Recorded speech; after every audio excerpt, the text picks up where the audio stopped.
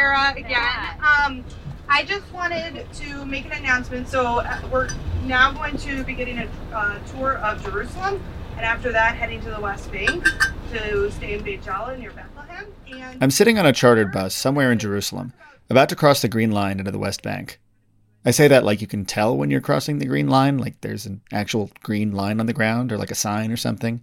There isn't. There's the separation wall, but that doesn't actually follow the Green Line. Anyway, it's December 2019, almost exactly 13 years since the first time I was riding around Israel on a bus with a group. I was 18 then, a freshman in college. It was Birthright, a free trip premised on the idea that as a Jew, I have a birthright to this place. Israel exists for me to be safely and proudly Jewish. This trip is a little different, but one thing is the same. Everyone on this bus is Jewish. We're here with a Jewish organization, which is complicated. So we ask that when we enter the West Bank, folks not be wearing jewelry that has Jewish stars on it. If your practice is to cover your head, if that's wearing a kippot, we ask you find another way to cover. And I know that this might sound odd, but one thing, as you all know, that's important to recognize is we're doing this as Jews, and our partners are very aware that we're Jewish, and it's very powerful that we're doing this as Jews. And also, we're walking into a broader geopolitical reality outside of us, so we want to be respectful and to them. If you've listened to the previous episodes of this miniseries, you already know that I'm here with a group called the Center for Jewish Nonviolence. As you just heard, the Jewish part of the Center for Jewish Nonviolence is important, symbolically. I also think it's pragmatic. You know, most of us who grew up in Jewish communities were taught to be afraid of Palestinians in one way or another. So I wonder how many of the people on this bus would feel comfortable going into the West Bank at all without other Jews. But being here with a Jewish organization is not a source of comfort for everyone on this trip. I'm feeling excited, but I'm curious to see the dynamic. Like I said to you earlier, I am not used to doing this as a group of Jews. This is Lily. She has been to the West Bank several times, just never with a group of Jews. As a group of Jews, it's like always a question of balancing the voyeurism and the being there for ourselves and for working on our communities back home, with also making sure that it's a powerful and important and useful, most importantly, experience for the Palestinians to have us there. And so I'm kind of curious to see that going in as a big group and how that works. 2 years ago, I spent 9 days in the West Bank with a group of 44 diaspora Jews who had come to practice co-resistance with Palestinians in the South Hebron Hills. The South Hebron Hills are in Area C, where Israel has total civil and military control, where settlers claim more Palestinian land every day, and where Palestinians live under constant threat of violence, demolitions, and displacement. But as these threats have escalated, so has the resistance. And that includes a growing movement of Palestinians and Jews working together to oppose and obstruct the occupation. For a few days, I got to see what that looks like. So I want to share some of the stories I heard in the South Hebron Hills, and what I learned there about solidarity. For Unsettled, I'm Max Friedman, and this is The Birthday Party. Part 3, Lily.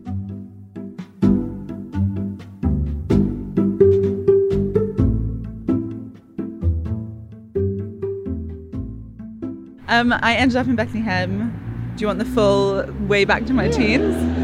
Okay. It's the first night of the CJNV delegation, and I'm sitting with Lily on the terrace of our hotel in Bethlehem. I mean, as much as I hate to say it, because I wish it was something more interesting and profound, I think, sadly, my activism grew out of a teenage rebellion. Lily is from North London. She's 23. Before she ever visited Palestine, her teenage rebellion started with questions. The British Jewish community tends, on the whole, to be more politically conservative than the American one. But I think plenty of American Jews would recognize the heavy-handed response Lily got when she started asking questions about Israel-Palestine.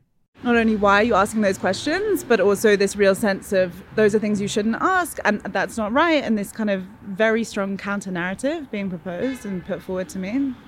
And so it was kind of like I pushed a little bit, and I was pushed back so far that, as annoying as it is, I think I have my more right-wing community back home to thank for actually putting me in this position where I was actually at that point so just tired of being told that this was wrong, and just felt like I actually at that point had been told I was wrong, told I was suffering due, told I was a traitor enough times, that actually like being here in person and having that personal experience was just going to really strengthen my ability to stand on my own 2 feet with my opinion. With this conflict, it's so easy for everything to descend into either just falsities or, oh, in this year, this many people, this happened, numbers. And having the personal experience to come back home to my community with, like the first time I was in Bethlehem, I was living in Aida refugee camp, which the UN has declared as the most tear-gassed place in the world. In 2017, researchers from the Human Rights Center at UC Berkeley surveyed families in Aida refugee camp. 100% of them reported having been exposed to tear gas in the past year. That was the same year Lily came to the West Bank and to Aida for the first time.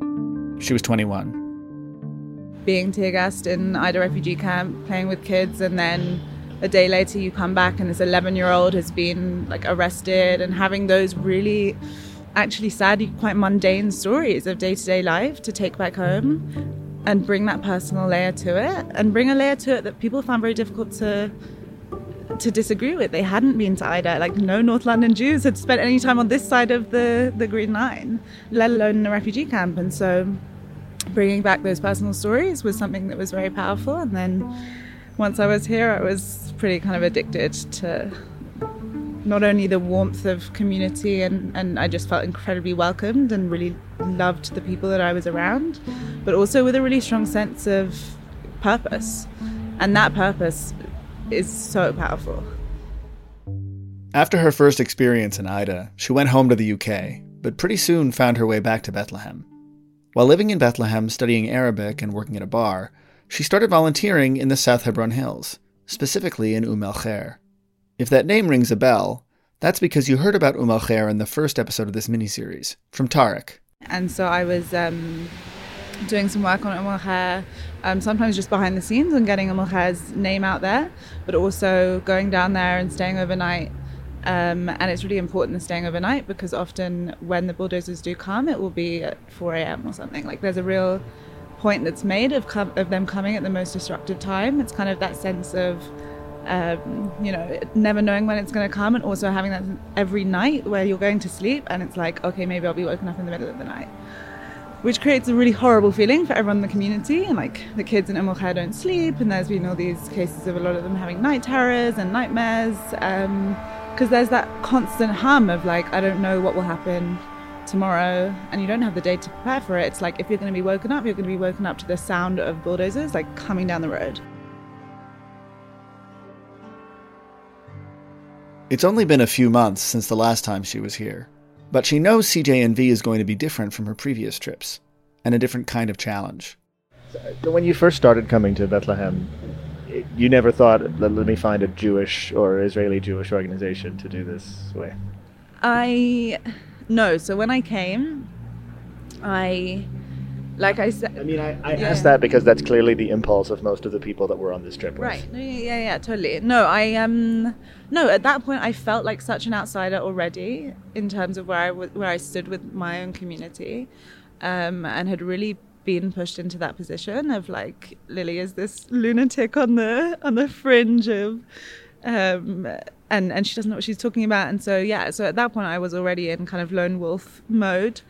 And then actually coming here and being in Aida as my first experience was something that was so powerful and so transformative, but also so horrendous. I mean, you're seeing such an ugly, brutal side of the occupation that quite frankly at that point, like, the job was done. I was hardened, I was pissed off, I didn't want to listen to anyone who had anything good to say about Israel. Like, it was a really important trip for me, but I think in some ways quite damaging, because it pushed me to such a hard extreme with nothing other than a very black and white, like, one side's good, one side's bad, that's it. Like, it's very easy to just go straight into a very simple, like, those are the bad guys. So from the moment I came here, the idea of then going and working with Israeli groups was not something that I felt like I could kind of emotionally deal with, and it's also not where at that point I felt like I could have an impact. So that's not how you feel now, that these are the bad guys, it's black and white. It seems to be what you're implying. So I think also for me it's got to be very strategic. And I think that my work with NAMOD in the UK, which is a movement of British Jews working to shift the conversation in the British Jewish community around the occupation, is very much about strategically looking at a situation where nothing's changing and there's a need to zoom out. That's very clear with what Trump's doing, and you see like very clearly the role of international actors in this conflict, and feeling like strategically Palestinians are victims to Israeli and Jewish fear. And if I have any capacity to make a difference, surely it needs to be dealing with the fact that the fear is then creating this whole system. And so if I can work within my community to try and shift that fear and shift the conversation, then the impact that will have on Palestinians will make more of a difference than me going in as one random Jew from North London being like, oh, I'm going to work with all these Palestinians and just like move a few rocks around and plant a few trees. You know, it's really nice to go there and be the only Jew amongst all these Palestinians and feel like you're doing something that's brave and so out of the box and, you know, all of that. It's actually like, no, I need to think about what is going to make the most difference. And that at this point, I do think is about changing the conversation within our communities back home. If we have any power to make a difference. I mean, you know, that the jury on that one is still out. But if we do, I think that's the work that at this point is most important. It sounds like your apprehensiveness about entering that space with a whole bunch of Jews is sort of mitigated by your sense of the strategy of it. Yes. I like to think of myself as a very strategic, non-emotional robot. Like bigger picture. It's not about me. It's not about my own, like, whatever craziness I'm dealing with in my own head. Like, and I think that while I'm here, it really shouldn't be about that. Like, I have months to unpick all of my own emotional turmoil when I get home. And I think, you know, we're here for a week. This is not the time. I think a lot of people disagree, and I think the culture of CJMV is very much about keeping in touch with your emotions and keeping kind of in check and debriefing and checking in and really digging down into whether this is triggering you and anything like that. But for me personally, I think when you're here, you got to give it all you got, and actually bringing your baggage to Palestinians isn't the right thing to do. Like, this is a time when it is about checking your privilege. It is about knowing what your position is in relationship to the situation. And, like, you know, when you're there, it's not about your emotions. It's not about how you're feeling. Like, you throw yourself into it for a short amount of time and then, you know, cry about it when you go home. That sounds awful. I sound like a cold-hearted, I don't know. But yeah, for me, it's like there's a job to be done. The day after my first conversation with Lily on the terrace of the hotel, the CJNV delegation splits into 3 groups to spend time in 3 different villages in the South Hebron Hills. Later, we'll get into more intensive training for the action, aka the birthday party. But these first couple days are a different kind of preparation. An opportunity to get to know the people who live here and work alongside them on small projects that might seem mundane, but help assert their ownership of this land. Lily and I are both in the group that goes to the village of Twani. When we get to Twani, some other internationals are already there, planting olive trees with local Palestinians. It's not clear if more bodies are really needed, but we join in. It's a beautiful day. It's so nice. Oh my God, I can't believe how nice it is. I'm wearing like 12 layers because I thought I was going to freeze to death. And now I'm way too hot. Well, at night, we'll see. But Yeah. that's my layers are in my bag. Yeah, but no, it's so nice when it's like this. Blue sky and yeah, so nice. The Israeli military and border police are here too, just watching us. Presumably because, across a dirt road and up a hill from where I'm standing with Lily, there's a settlement called Ma'on. Most of the settlements in the South Hebron Hills are built on the tops of those hills, like walled medieval fortresses looking down on the Palestinian villages below. That's definitely the vibe with Ma'on. I have this image in my head of a settler in a turret with an old-timey spyglass who calls the cops every time he sees an olive tree or an American. Everything is silent. I hope it will keep silent. Everyone will be safe. It will not be attacked or will be not arrested for this moment. This is Smiha from Tuani. There is a standalone episode of Unsettled all about Smiha and a group she helped found called Youth of Sumud. So for right now, they're just standing and watching us. Yeah. Just I think that they will do it close military zone as like soon. So we have to be ready. Yeah, sorry, say that again? We need to be ready for Closed military zone means that maybe they will say us it's a closed military zone. It means you have to leave. You have to move here. It's a closed area. If you will be here, you'll be arrested. So they will ask us all to leave this place.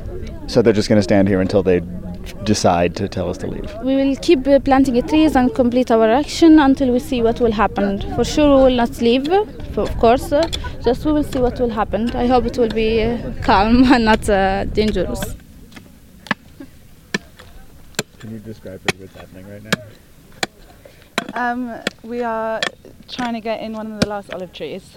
It's not very easy in this terrain. There's a lot of rocks, there's a lot of... it's hard to get a hole that's deep enough, and you need to be really strong, actually. You need to be really strong and quite good at doing this, with quite a lot of experience in order to actually do it. And then after that, we have to pray that they stick around. Like how long these trees will last, I don't know. It's possible that they could come in and pull them out. It's possible that settlers can set them on fire. Soldiers can just trample all over them. Jeeps can drive over them. So these things are a real test of how long calm can be maintained. I mean, they're pretty good. They're pretty. They say always like olive trees embody submerged and steadfastness, because they're very resilient and don't need too much water and can survive in pretty bad conditions. That's okay, which is a very good metaphor for the amazing resilience we're seeing around us, but it's kind of hard, when you have soldiers standing in a line taking photos with their one hand on a camera, one hand on a gun.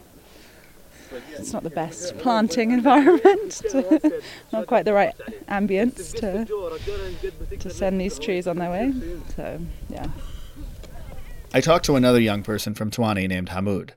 He's 17. Have you tried planting trees here before? Yeah, I mean, all of this land we were planting every year. We plant like 300 or 400 trees. In 3 days we finished 300 or 400 trees. In 3 days we finished them. And where are they still there? The tree the last year when we planted, as you see now, there is no tree down because the settler from Havat Maon, they broke them and they cut them. And in the end they are settlers, so they will not let anything for the Palestinians to see.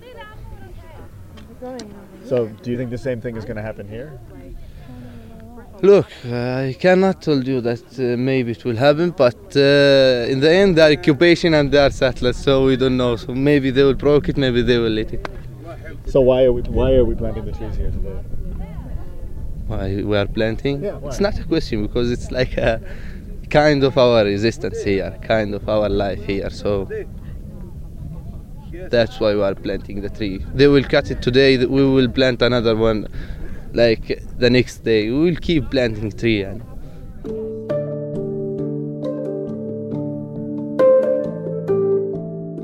Tuani is located in a part of the South Hebron Hills called Masafariyata. But Tuani is only one of 2 villages in Masafariyata with what's called a master plan.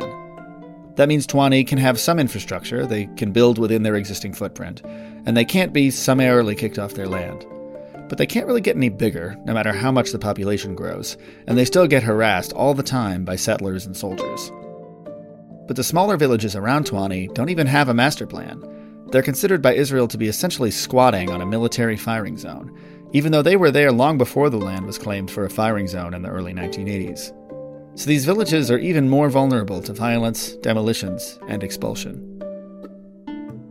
The next day, New Year's Day 2020, Lily and I and the rest of our group visit some of these villages. Sitting on a blanket in the middle of an olive grove, we have breakfast. Soft, round, freshly baked bread with za'atar and olive oil, tomatoes, olives, and cucumbers. Oh, what a life. Mm-hmm. Yum. It is a great life. Seriously, what a life. What a life. This is, it's like surrounded by olive trees, amazing people, delicious food. Can't complain. I could live on that rosette. I could live on za'atar rosette for potentially the rest of my life. Yeah, I agree with you. Only a few yards from where we've just eaten, a woman named Sana shows us where there used to be more olive trees, until they were bulldozed. We stand in the footprint of a structure that belonged to her family. Claire, one of our trip leaders, translates. Okay, so she was saying, so this is where the door used to be? Like, right here? Oh. Yeah? Do you want to come, Basil? This was the door. And you were saying you would do everything in there, like cook? Yeah. كوك وشغل في الأرض مع زيتون وشغل في الأرض حرافي They would work around, there was so all the olive trees, they would work around the olive trees around here and cook in there and everything. كلها ممنوع. Yeah, but now it's all not allowed. هم ممنوع نبني كمان مرة. احنا بدنا نبني هون قال لا ممنوع. كل نيجي بنشتغل عشان هيك احنا بنيجي كل أسبوع بنيجي هون مع أبوي. وبنشتغل في الأرض هون. من الشجر نسقي شجر وبنشتغل في الأرض في الحجار. Yeah, so when they come and try to work here every week, it's not allowed. دائما احنا موجودين يعني دائما هون دائما في الأرض. But all the time they are present here. احنا بنحاول إن نبني كمان غرفة من بيت هون. إن شاء الله إنه في المستقبل بنسوي زي غرفة. غرفة. Come on, Marta. غرفة زي هيك. There's a room. غرفة. Room. room. Room. غرفة. Yeah, room. بس شو عن الغرفة؟ ممكن كمان شهرين. احنا بنسوي زي هيك. In 2 months? No. Make the room again? Yeah? So inshallah in 2 months they will make this room again. Inshallah. Inshallah. Inshallah. After breakfast, Lily and a couple of others from the group volunteer to stay behind and help make our lunch. The rest of us go with Sana's cousin, Basil, who explains more of the context for what we're seeing. All this area declared as a firing zone area. This is very important to know. So everything can demolish, and the cars, if you move with a car, got confiscated. And if they built like a water system, like a well, like they dig it in the ground, most of them got demolished. So one of our campaigns that we... Shortly after this land was claimed as a military firing zone in the early 80s, the first settlements were built here, places like Ma'on and Carmel, now long established. But starting around the year 2000, groups of Israeli Jews set up smaller, scrappier settlements, often referred to as outposts. The outposts are illegal even according to Israeli law, but the outpost settlers are still Israelis, which means they get the attention and the protection of the Israeli military. Basil explains to us what happened to the Palestinians here, who traditionally lived in caves, once the outposts started moving in. So when they were established with the beginning of the second intifada, the problems and the settlers' crimes was very crazy because of the second intifada. And like at that time, mostly the problems that were happening here were stay here. Nobody were transferring. We don't know CJNV. We don't know Break the Silence. We don't know who's all these people, like except just members of Ta'ayush, who was like somehow enough maybe for some people, but the problems were a lot, yani. So. And the people were not like know how to deal very good with the situation. So all these caves were by 2002 last family left from here because of the settlers' crimes. So until 2019, were nobody living here. In 2019, local activists, including Basil, started trying to renovate some of these caves and convince families to move back. They had to bring their tools in the middle of the night and hide them in the caves so the work wouldn't be stopped by the army. Basil takes us to see some of the first fruits of their labor. We were walking on a road, and we have veered off the road and are now just walking kind of along the side of a hill, kind of tilted to the right across the grass and rocks. towards this farm, which is really like unlike anything I've seen around here. Out of a landscape of rocks and brush and olive trees and more rocks, suddenly there's a small valley, lush with green, leafy vegetables. And set into a rocky hillside overlooking that valley is an ornate iron door. Behind that door is a spacious cave where I meet Mohammed. محمد حسن أبو رام انولدت طبعا هان في هاي المنطقة في هذا الكهف بالذات سنة 1967. He was born in this cave in 1967. طبعا عشت طفولتي هان لمدة 5 سنوات. كنا نتنقل في الصيف لبلدة يطا وفي الشتاء نرجع لهان مشان الغنم والزرع والحصيد وشي زي. He lived in this cave when he was a child until he was about 5 years old. Then his family started to move in the summers to the city of Yatta. They would come back here in the winters to plow and harvest and tend their sheep. ضلينا لحد 2002 وهناك العيش تاعتنا لسنة 2002 لحد ما اجوا اليهود وصارت مستوطنة أفيغال وحاولوا يطلعونا من هان يعني بالغصب. Mohammed and his family lived that way until 2002. That's when the outpost Avigail was established.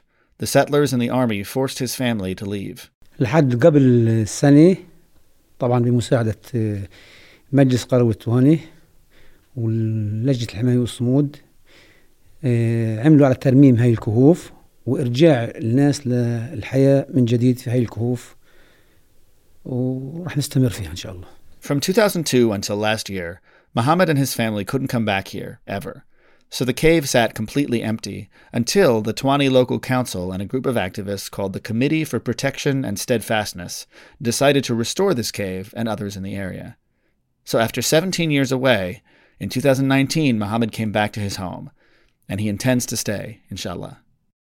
Between Mohammed and his children and grandchildren, there are 9 people altogether living in this cave.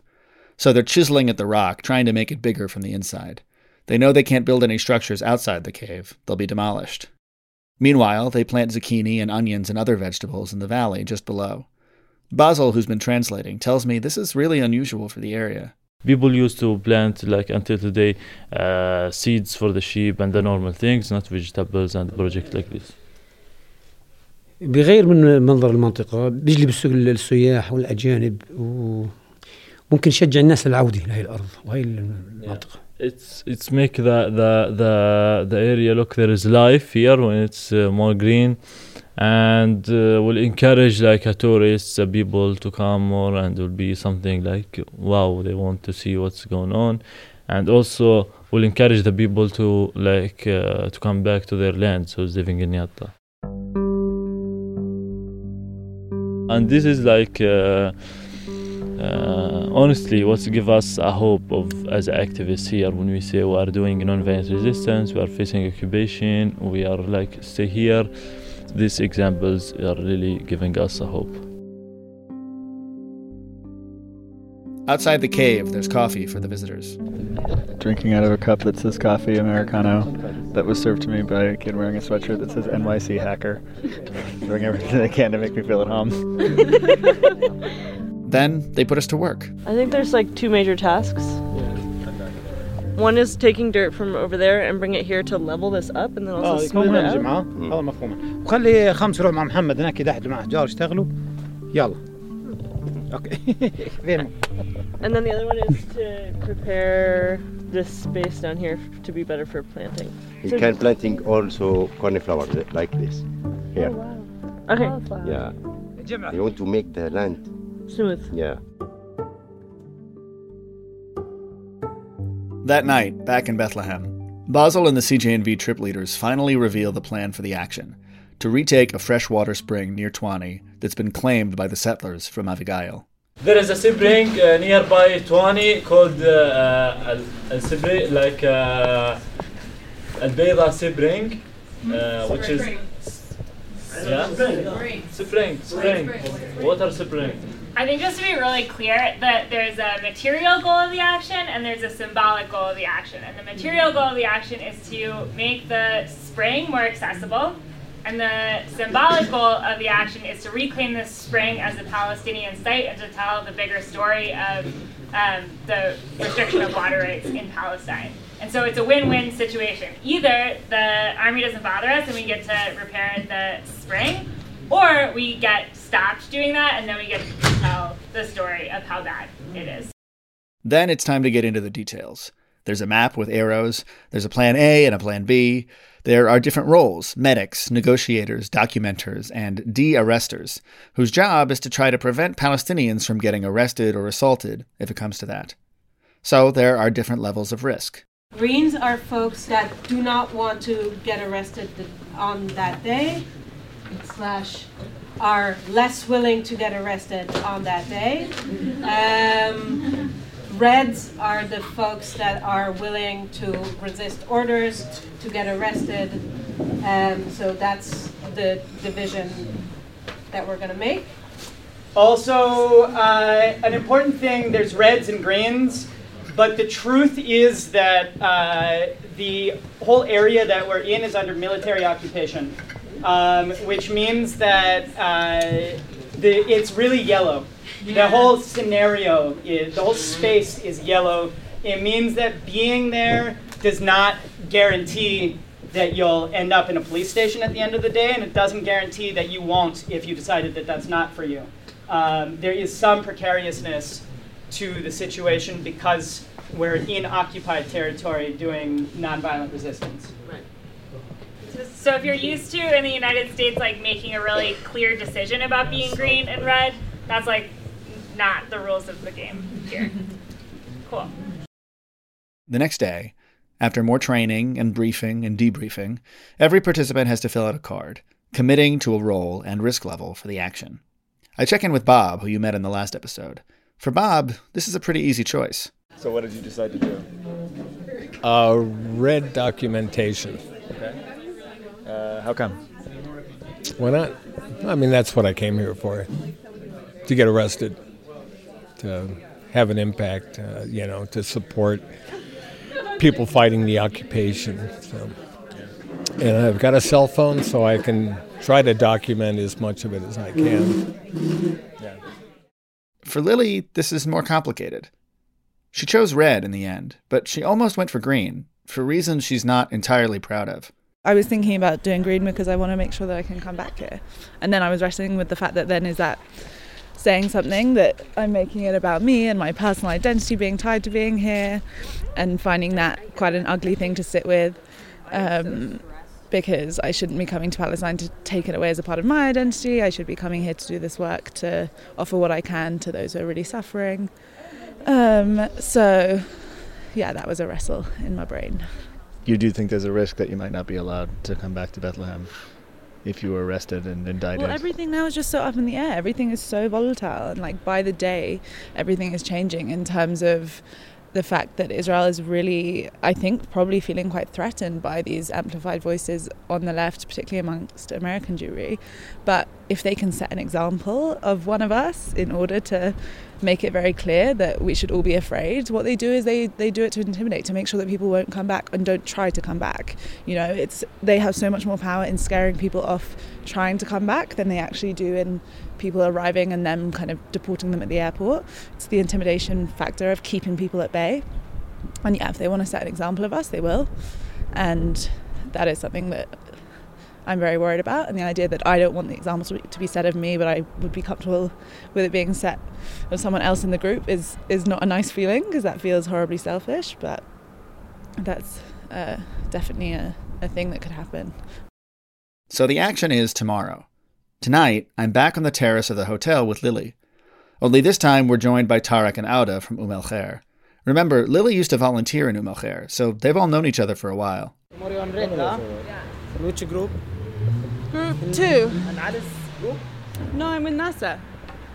Is that good or bad?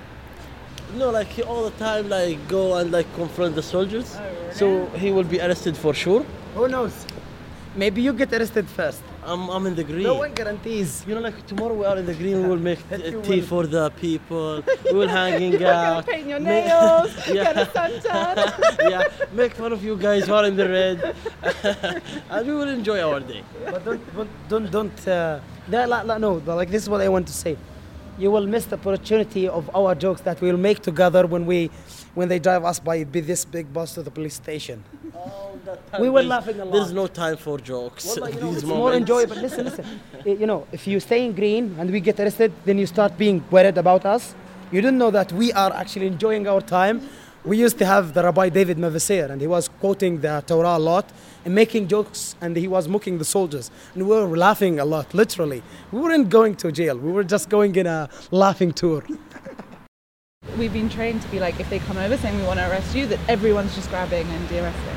That's what we've been trained. So remember that I give you an advice. Yeah, Lily, tomorrow you will try to de-arrest Nasser, huh? Yeah. You have to Is that do your bad best. news? No, you have to do your best so you get arrested along. So you resist. Like when they try to arrest Abu Salam, and they will target him first. They know him very well.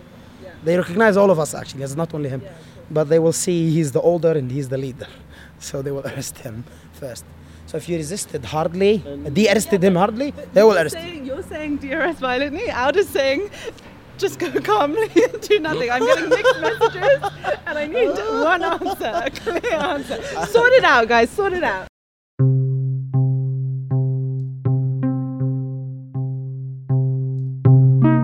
Tarek and Alda go back to Al-Khair. The rest of us go back to our rooms and try to get some rest.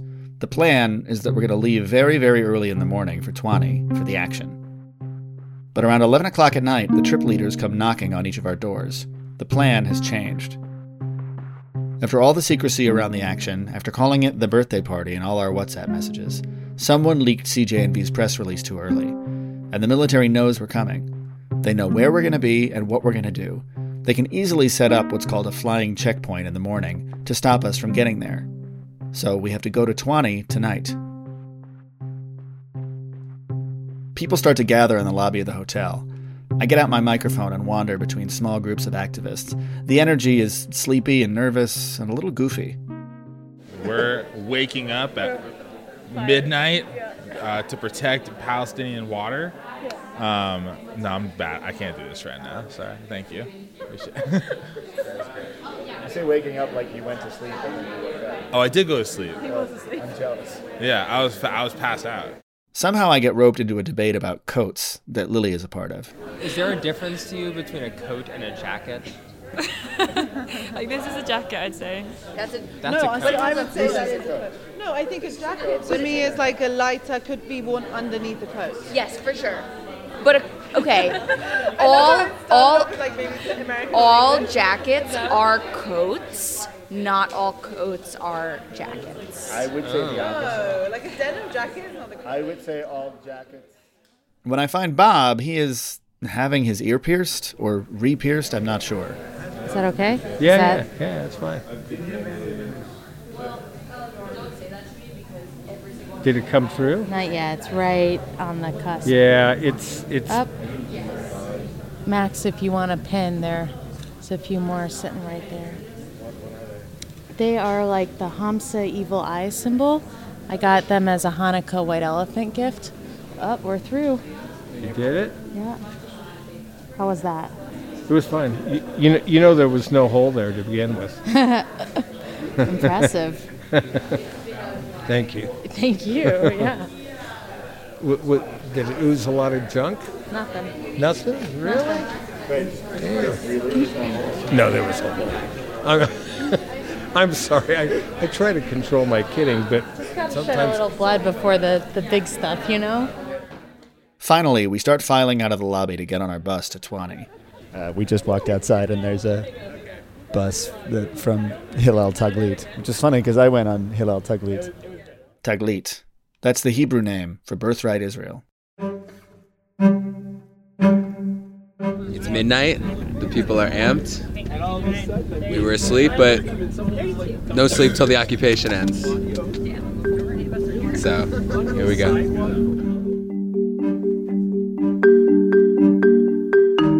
Next up, the action. Guys, come at us! Over there, to the side! This is Palestine!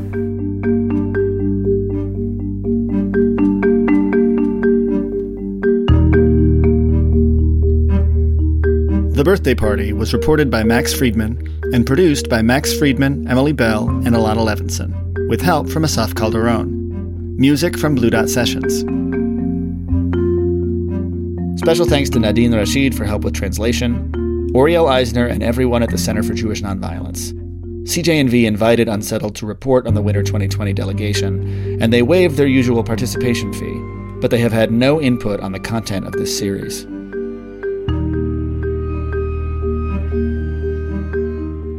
The birthday party is dedicated to two men I met in the South Hebron Hills who have since passed away, Tom Marver and Haj Suleiman al-Hadalim.